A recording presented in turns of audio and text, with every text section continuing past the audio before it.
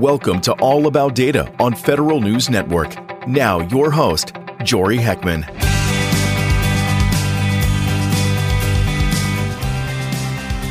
Thanks for joining me this week on All About Data, a conversation with chief data officers and the people who are making data work better in government. On today's episode, agencies swinging for the fences with high-impact use cases for AI.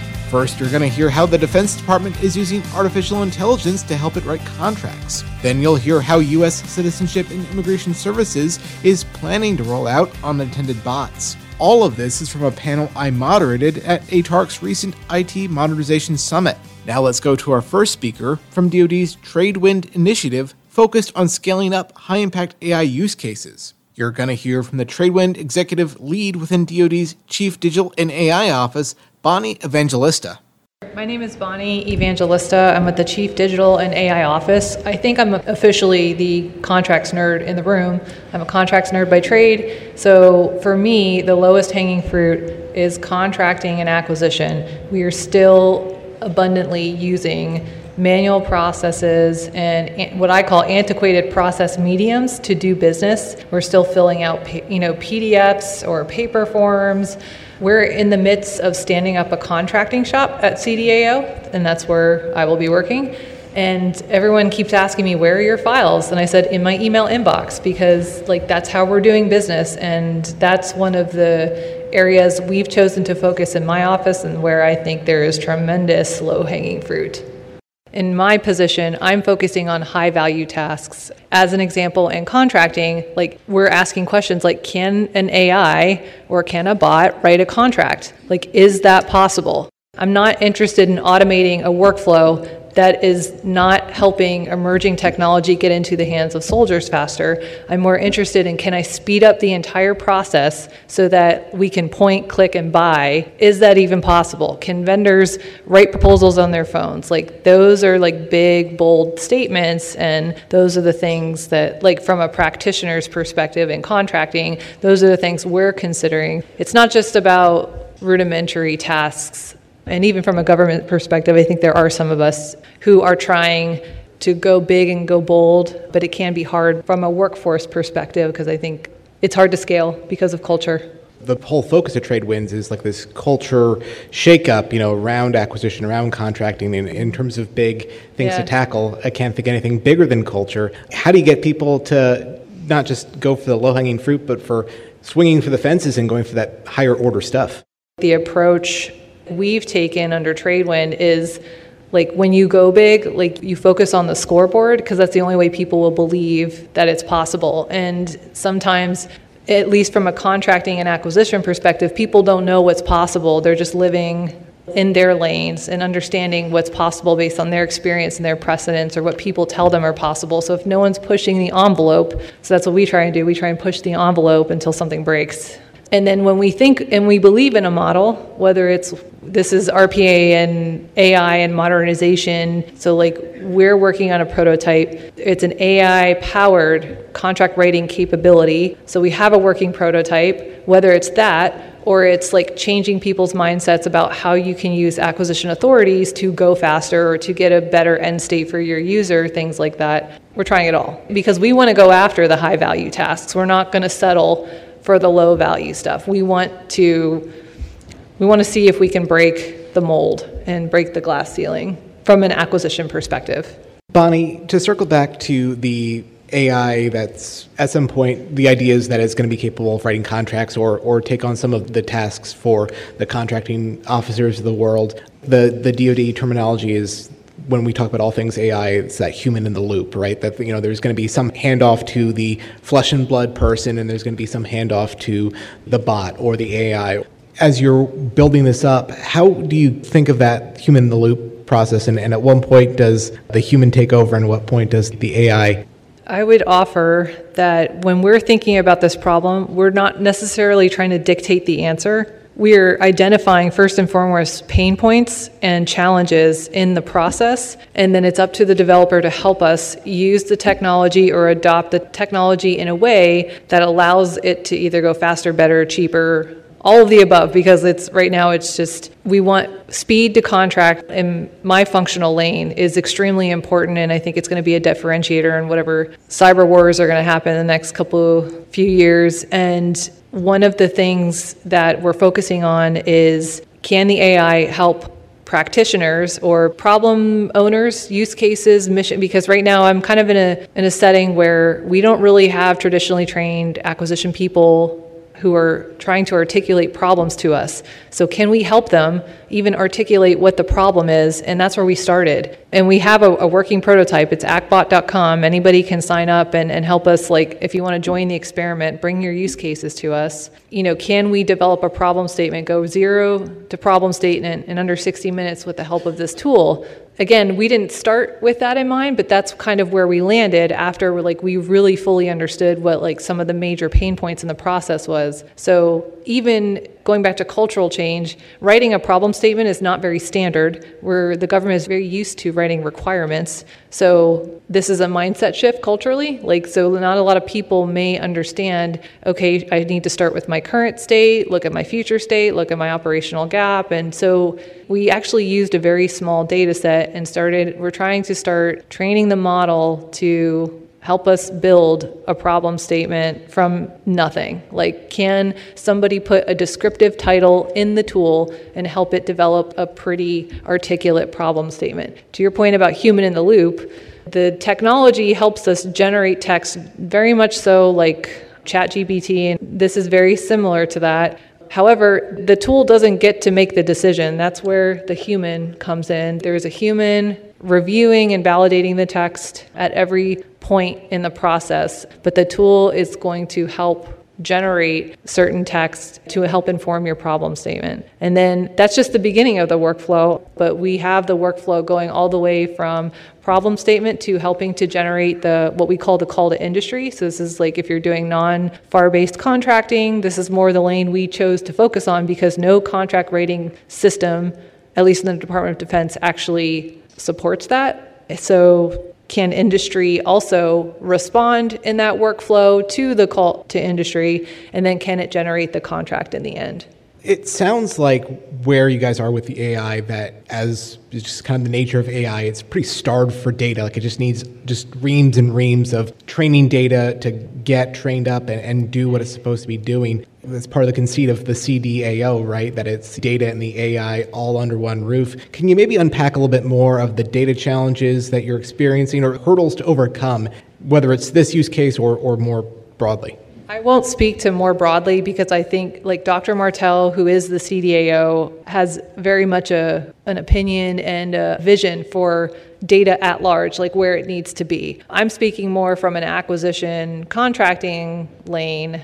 It didn't take a lot of data to get a working prototype in there. What you're talking about too, I don't think it's going to take a massive amount of data to nuance or train the model, but I will say that you don't expect glory overnight. No AI has an out-of-the-box solution. It has to be, this is something where we're hoping if we can prove the concept though. I don't think it takes a ton of data just to prove the concept. And if we can continue to prove the concept and then create a demand signal for this type of tool, that's where we can make it optimize the technology, I think. And I fully understand though that the tool may not be in a place where it's completely operational within, I don't even know how many years it takes, but there's a very smart person in the room who taught me that AI is like a human lifespan. So when an AI comes out of the box, it's like children, and even children have to learn and grow just as much as AI also has to learn and grow. So I'm hoping that because the technology has enabled us to basically solve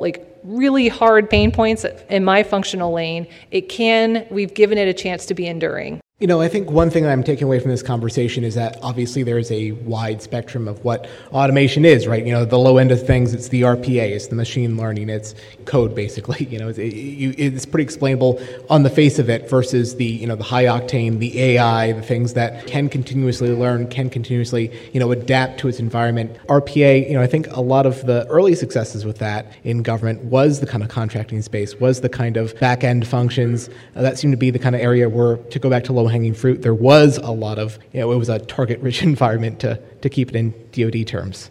I don't know if anyone's aware of the short history of the CDAO, but our office was originally 4 different DoD offices, and my former organization was the Joint Artificial Intelligence Center. One of their mission directorates was business transformation, and they focused heavily on RPA automation for business transformation functions in the Department of Defense. So I think you're absolutely right that there's it makes logical sense, to apply that there where possible.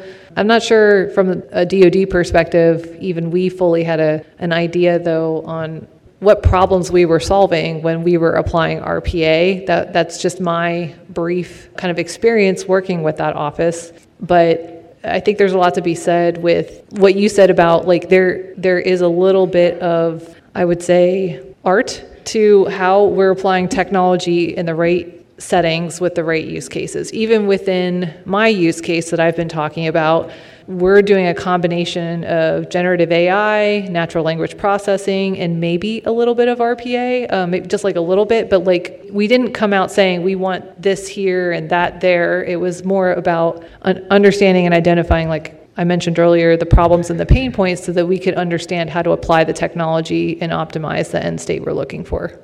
It sounds like where you guys are with the AI, that as just kind of the nature of AI, it's pretty starved for data. It just needs reams and reams of training data to get trained up and do what it's supposed to be doing.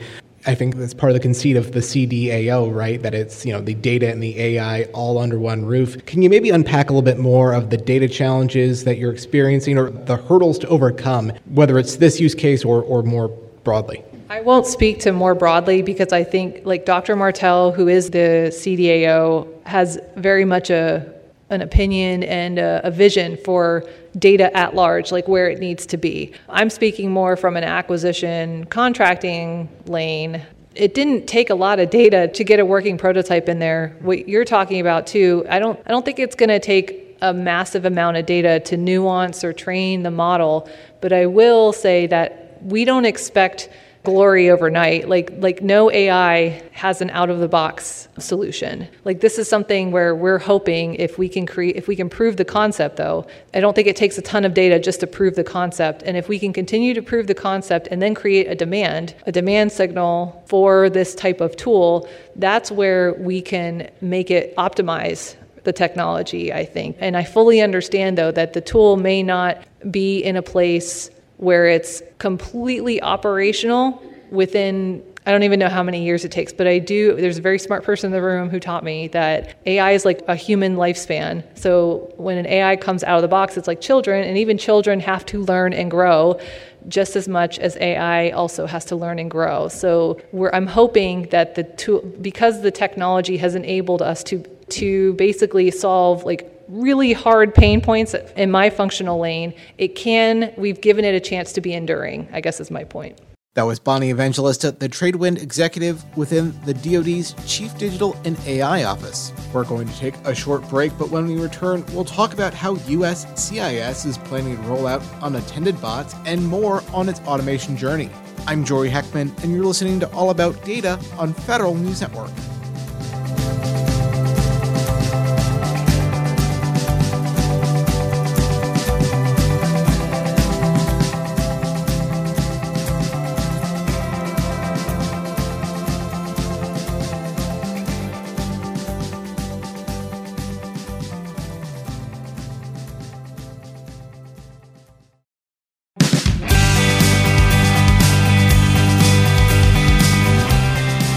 Welcome back to All About Data. In this segment, we're going to hear from USCIS and its plans to roll out unattended bots after automating a lot of its low-hanging fruit. Let's hear from USCIS's Program Manager for Robotic Process Automation, Meikle Paschal. We deal with people and immigration data. A lot of data, a lot of it is also paper-based. But the cool thing about it is that there's a lot of opportunity to understand how some of this, from a low-hanging fruit perspective, I'll say it doesn't really focus that much on the immigration system. It focuses more on our HR systems, which is available at every agency. All of these functions are pretty synonymous and similar. So, everyone's got time cards. Everyone has to make sure that new employees are onboarded because you need a workforce in order to be productive.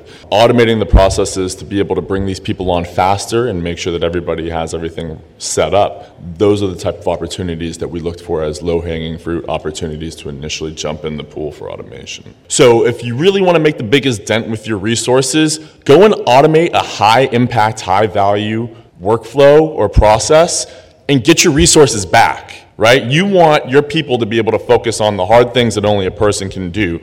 People spend so much time worrying that, we're going to take these jobs away or, there's a barrier to entry because of security. If you focus on the high-impact use cases, you're going to get buy-in and people will not want to go back. What are those swing for the fence use cases over at USCIS?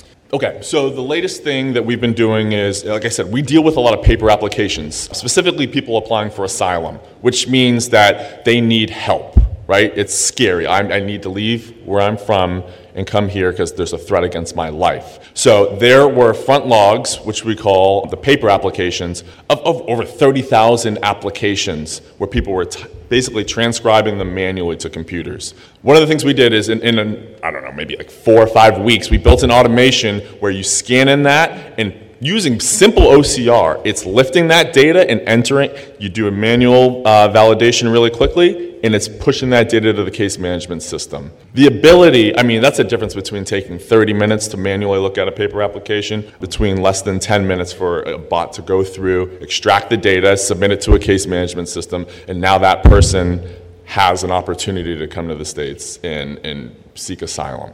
Those are the opportunities where it's changing the way that we do business. Typically, when you have a problem, you just hire more people and throw more resources, more people transcribing. It's like we don't have to do that. And not only is this process being done at multiple service centers, but we just standardized the way to do it. The easiest way to standardize a process is to automate it. Now everyone's doing consistently. The entry level for training is basically non-existent because it's being automated, and your throughput is faster. So you start making a dent there. We tried it with asylum, then what's to say we can't start doing it with premium processing forms, where we're starting to rake in more money, bring in more people in their applications and get them processed.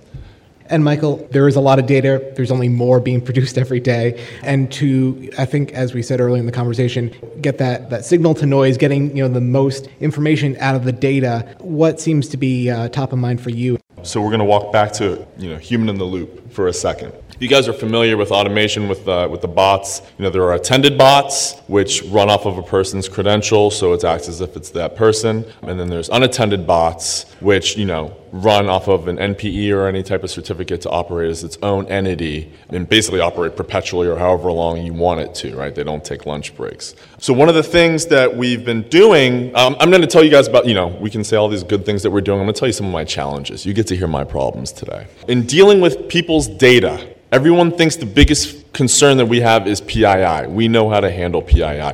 It's the format of the data. How do you build a model around data that's typed and handwritten, and you can imagine how many different types of handwriting there are out there. Like sometimes people are writing like they broke their hand. So to train a model with test data does not really represent the operational data that we're going to be seeing. And people speak different languages, which is like one of the biggest challenges. So I go back to operator in the loop. One of the ways that we're approaching this is building models. We're starting to build models and allow users to do manual data validation as validation for that model. And as we get more confident and mature in this approach, that's when we get the opportunity to start transitioning to unattended automations using AI engines and models to be able to process this data 24 hours a day. That's our goal.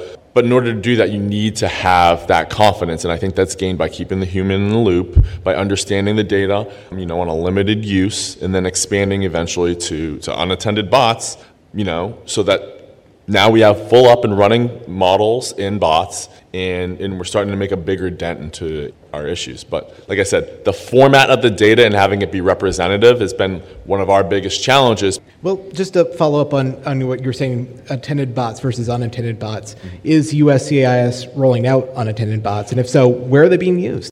Right now, we're using attended bots and what I'll call semi-attended bots. Attended bots typically take up your computer right? Like you're not able to do any other tasks while it's operating, which we found to be an issue. A lot of people are like, this is great, you got a bot, mission complete, right? No, like I have a job to do. I can't sit here idly while this bot is running on my computer.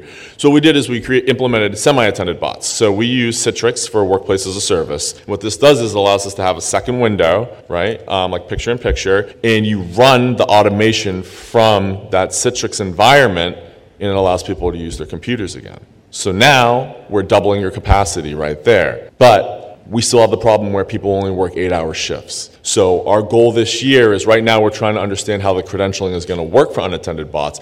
But what we're trying to do is figure out how the credentialing will work so that we can have these perpetual bots running more than 8 hours a day to kind of help us put a dent in. So they're coming. We're just figuring out some of these challenges. I think the benefit is that at DHS, a lot of our systems, a lot of our security requirements are similar enough that if one of us figures it out, then we should all be sharing that information with each other.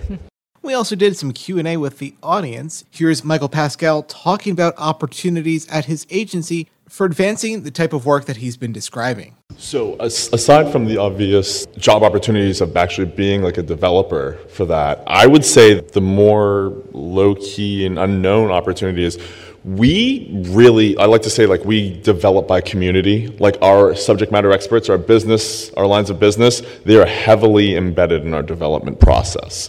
So as we are improving these automations and developing them, they're seeing each development stage, they're seeing how the automation has grown, so they actually become a part of our community of practice, which gives them an opportunity to not only participate and see it and validate it, we actually have them demonstrate a lot of these automations when we're doing demos to leadership. I think that actually sends a stronger message if your end user is saying, hey, life used to be hard because I worked 8 hours on this and now this is being processed in the background while I sit there and work on other more meaningful stuff. But that gives them an opportunity to get their curiosity going. And when people want to learn, I think that automation and AI and I think all of these skills should be something that's available for everybody. And typically a lot of these programs are born out of CFO or IT shops. And I think that's unfair. I think that is a stigma that follows it. And I think that everybody should have it because like we saw, procurement is somewhere that needs this type of, HR is. Those are in every agency. So why wouldn't we want people to be trained and understanding and knowledgeable? Because they're going to bring ideas that are going to proliferate all of this. So I think it grows from within,